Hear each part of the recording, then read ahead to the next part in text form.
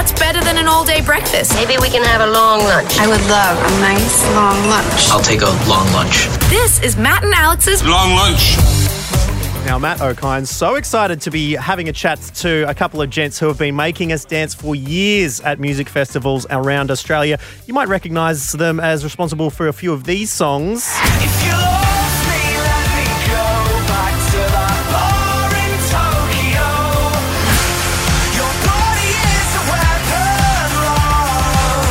Been to New York, 'cause I've got problems with my sleep.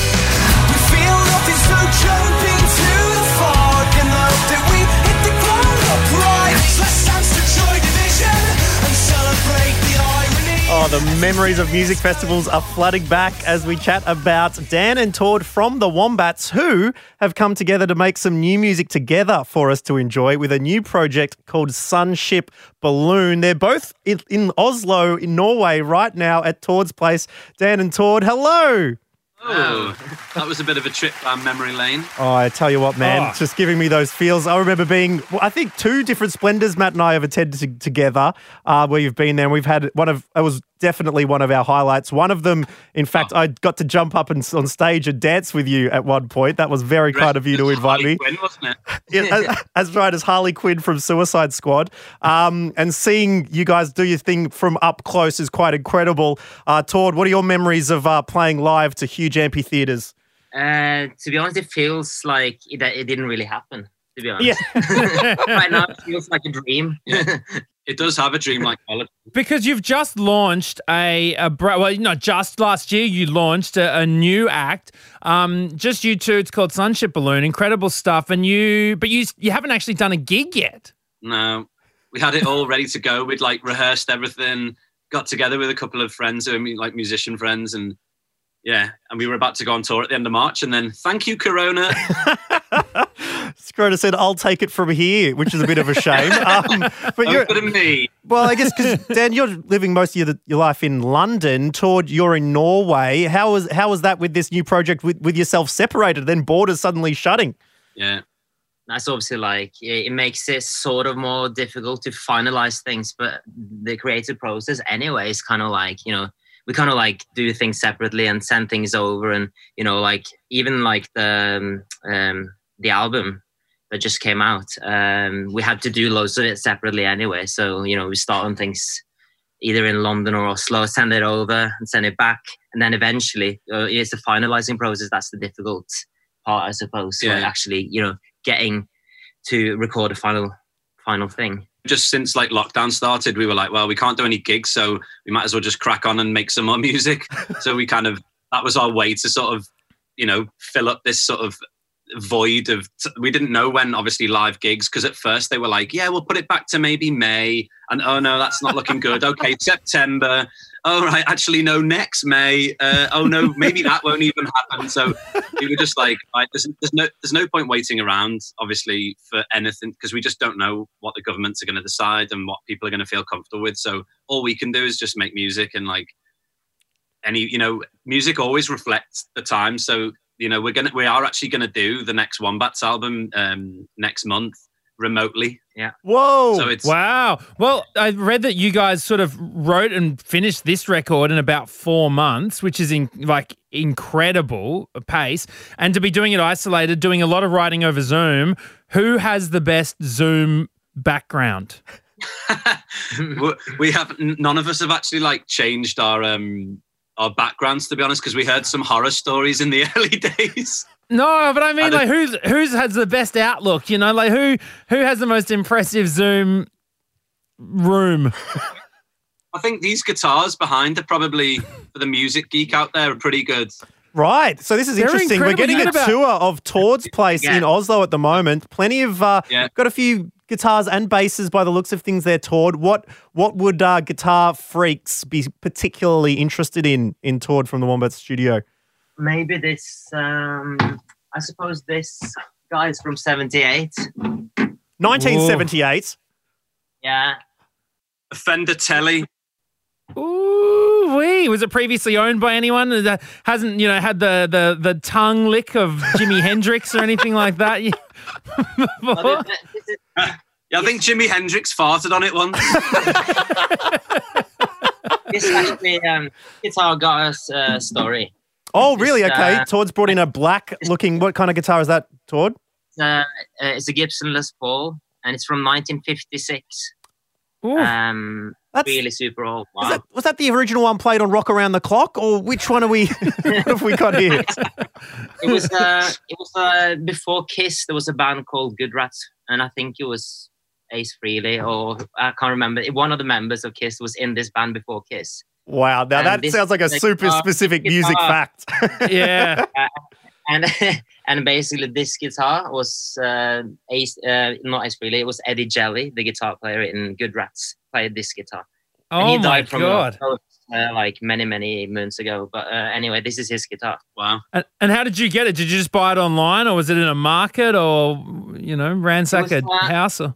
It was this Norwegian guy who managed to like get hold of it from America, like back in the 90s, and he sold it to me when he was broke, basically. I went into involuntary administration there, and Todd was the beneficiary. Well, a few of them I assume would have been used on this new album that you've come together. Todd and Dan creating Sunship Balloon, 14 tracks on this debut album, Everywhen, which sounds incredible, guys, because not only is there guitars in there at moments, there's some broad synths. You've found some incredible sounds. Could you tell us, I guess, why you decided to? Oh, there's the synths in the room. Oh, that I looks knew like they were a hiding nice somewhere. vintage piece of analog right there. Love it. Could you tell us about when you decided to come together as a duo, and how everyone came into existence? Yeah. So obviously, like, we've made music together for ages, and like even with the Wombats, we always try and explore different sort of genres within what we do. And then, as you know, every album that we've done, there's always tracks or ideas that never quite get, and they never make it through the sort of gate and get to like be on the album or get finished. So it started initially just we had a bunch of these ideas lying around, and we were like, oh, it's such a shame that our hard drives are just getting clogged up with all this stuff. Let's try and finish some of them. So we finished them off, and then it was like, oh, this is fun, and we really liked like the sound, and it felt like all of a sudden we had this like direction that was quite clear to both of us almost. And then I think that's why the album came together so quickly, because we didn't actually have any material for the album. It was kind of just like, well, let's make some songs, and then it just all flooded out, and yeah. Well, it sounds incredible. Let's have a little taste of what Sunship Balloon's debut album, Everywhen, sounds like.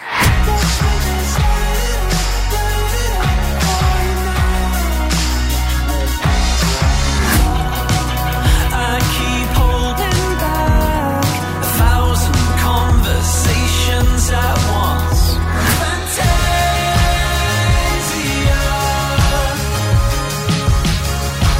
where are you now? Fantasia. Amazing stuff. Some definitely more synthetic sounds in there, as well as a bit of the classic kind of beats that you've got from other previous acts, such as the Wombats. But let's forget about your fancy, analog vintage synths, your vintage guitars. Let's talk about a track called 1,000 Conversations, because I heard that you've got some interesting percussion in that one. Yeah, that was actually recorded in that room over there. I had some keys in my pocket, and basically I think I was about to sing and started like doing like basically playing the drums on myself, like with my pocket, just as I think Getting sidetracked as usual. yeah, basically any drummer any drummer out there will know, or anyone who's going out with a drummer will know, that body parts are a great place to like practice on and whatever. And like desks in school, they were a classic. Always used to get in trouble for playing on the desk. That sounds like, the kid who turned up without his drumsticks and like, no, I've got him here. I brought my drumsticks here. my chest. Yeah. And then Todd was like, oh, hang on, keep doing that, and like cranked up the compression loads, and it distorted a bit, and it was like, oh, this sounds really cool. Hang on, just press play and like let's see what happens. So I just like started jamming over it basically, and then it just created this like weird feel, and then we just chopped it, and like that whole song's just kind of like loops basically.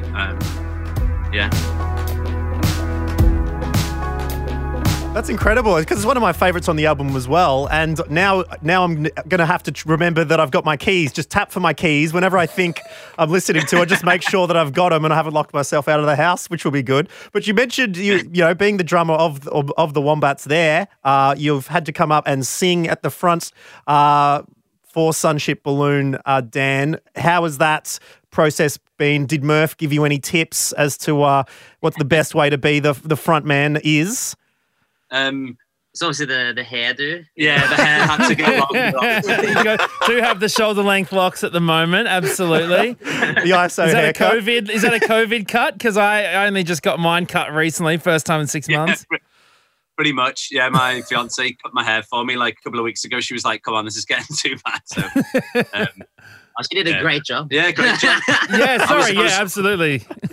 Modeling myself on it. I saw a horse in a magazine and I was like, "Yeah, I want to look like this guy." You know, like the African hounds. Oh yeah, that's what it is. The Afghan hound cut. I like that. I do like seeing them in the magazines when you go to the hairdresser, which is good. Like when the hair moves like that, you can do slow-mo on your phone and honestly, it looks so funny. I'll send you one, Alex. Like, yeah. Excellent. Look forward to receiving that one.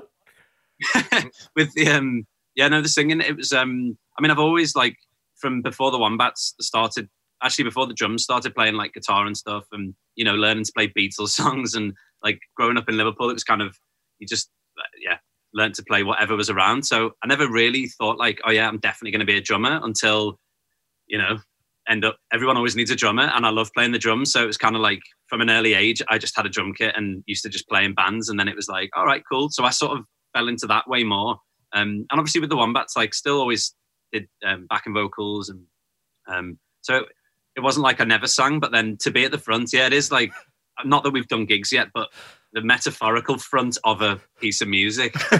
You know, that's like, of course it's and lyrically, like writing most of the lyrics and stuff, it's kind of, it's a different role within the band, which is, I think, like for both of us, has been really fun to explore slightly different roles, because obviously with the Wombats, Murph kind of takes care of 99% of the lyrics.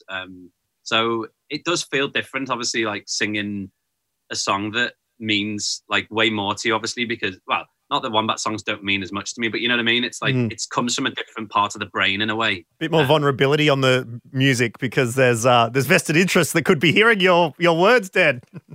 Yeah, but like, and also it's like, but it's kind of like, it's therapy for everyone who writes songs and stuff. And there's definitely, it's a place to explore like what your subconscious is actually going through. And often you don't even realize what you're thinking. And guys, especially, we're not the best at talking and being open about our feelings, are we sometimes? So, so songs for me is a way to like actually explore some of that and maybe deal with some of the get it out shit that's going on in this. So then, Dan, if you've had the opportunity to do that, you know, lyrically, Todd, is there a way that you have been able to, I mean, not get it out, not necessarily, not show, well, maybe show vulnerability, you know, or explore vulnerability, or whether it is in the style of music or the process? How has there been anything like that that sort of awakened in you in this whole process?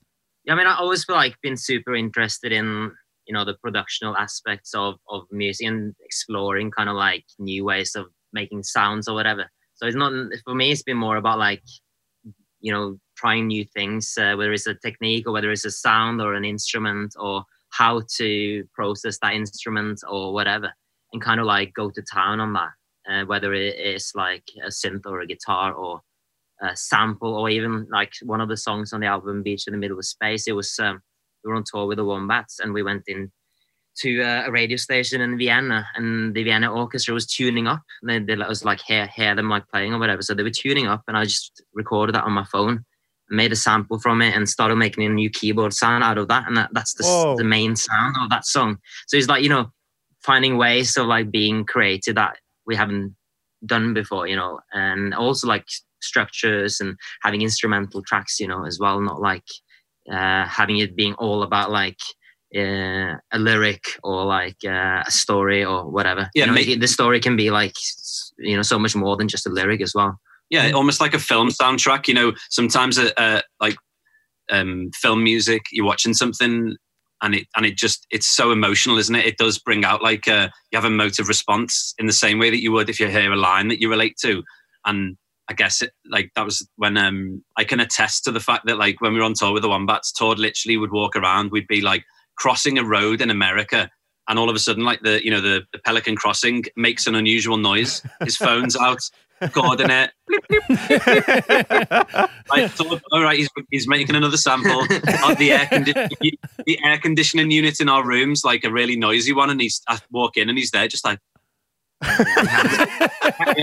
And like, but then what's really cool is like, I find that aspect of like music being kind of, it's photographs of periods of time, and you manage to capture it. Tord's doing that with sounds all the time. So like now when we listen to, I think it is the song Everywhen, and it starts, it's like that.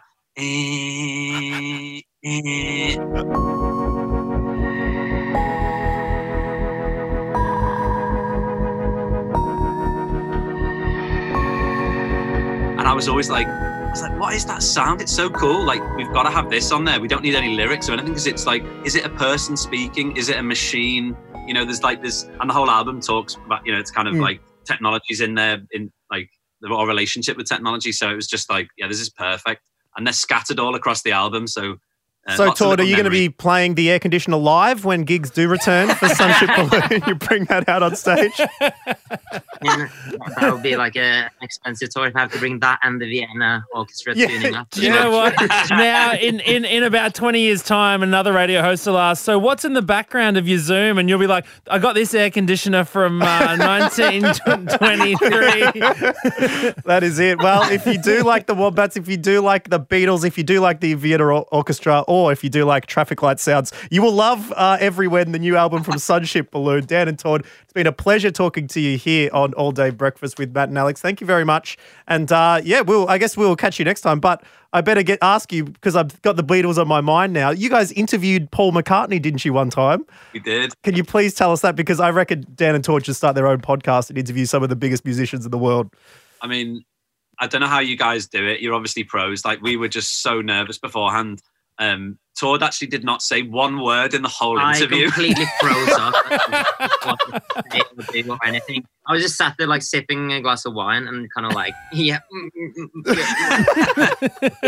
And I'd like, I'd researched the guy's career, like Paul McCartney's career. Obviously, I was just like, this is just so vast. And we had there was a sort of caveat that we couldn't mention, couldn't ask him anything about the Beatles. So we're like, right, okay. Well, he's done loads of other amazing stuff, so fortunately this is going to be fine.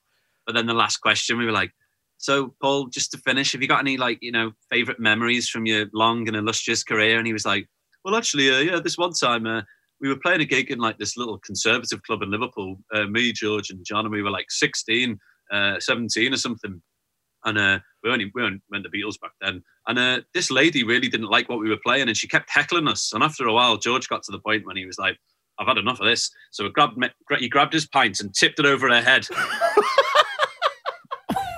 Silence. And then we were like, and then what happened? And he was like, oh, well, we had to leg it because she had 3 really big brothers. Goodness gracious. I love, that's a technique that you would use as well. Don't actually say the word the Beatles, but you leave it broad enough that if they want to, they can pick it up and run with it. And it sounds like Mr. Paul McCartney did. Sorry, Sir Paul McCartney did. So you could be starting your own podcast in lockdown as well, Dan and Tord. I'm sure you could do that. Although Tord, you have to do a bit more than just red wine sipping if you're going to be. You're going to do the full podcast thing. How pathetic was that? No, if we did a podcast though, we could do it like on natural wines and music and stuff, and then Tord could actually just be sat there with the weekly kind of like natural wine. I'll have like the and natural wine section of the podcast. Oh, are you all about the new Skin Contacts? Maybe a bit of Skin Contacts, Vermentino. You make some amazing wines. Oh, I know, and I'm all about that cloudy orange, some nice amber wines. I'm all about it, my man. Seriously. There's a natural wine from Australia called Haggis. Your last name? That's my surname. which is a Yeah. strange surname anyway, but there's a wine called Haggis. Patrick Sullivan, yeah. It's There's wine a called. delicious Scottish meal named after as well. I think they pair beautifully haggis wine with a little bit of haggis. Oh, mate, I've got to tell. I tell you what, Todd. If you come to Australia next time you're here, I'll show you some of my favourites. I'm all about those nachos, mate. All about the nachos. I'm excited already. And I'll bring the microphones. It's the podcast, the Natural Wine Podcast. Thank you so much, Dan and Todd. Thanks, It's always great to guys. catch up with you, and we'll catch you hopefully back in Australia soon. Fingers crossed. That's it. The all-day breakfast kitchen is closed. Got a story we need to hear? All the links are at mattandalex.com.au.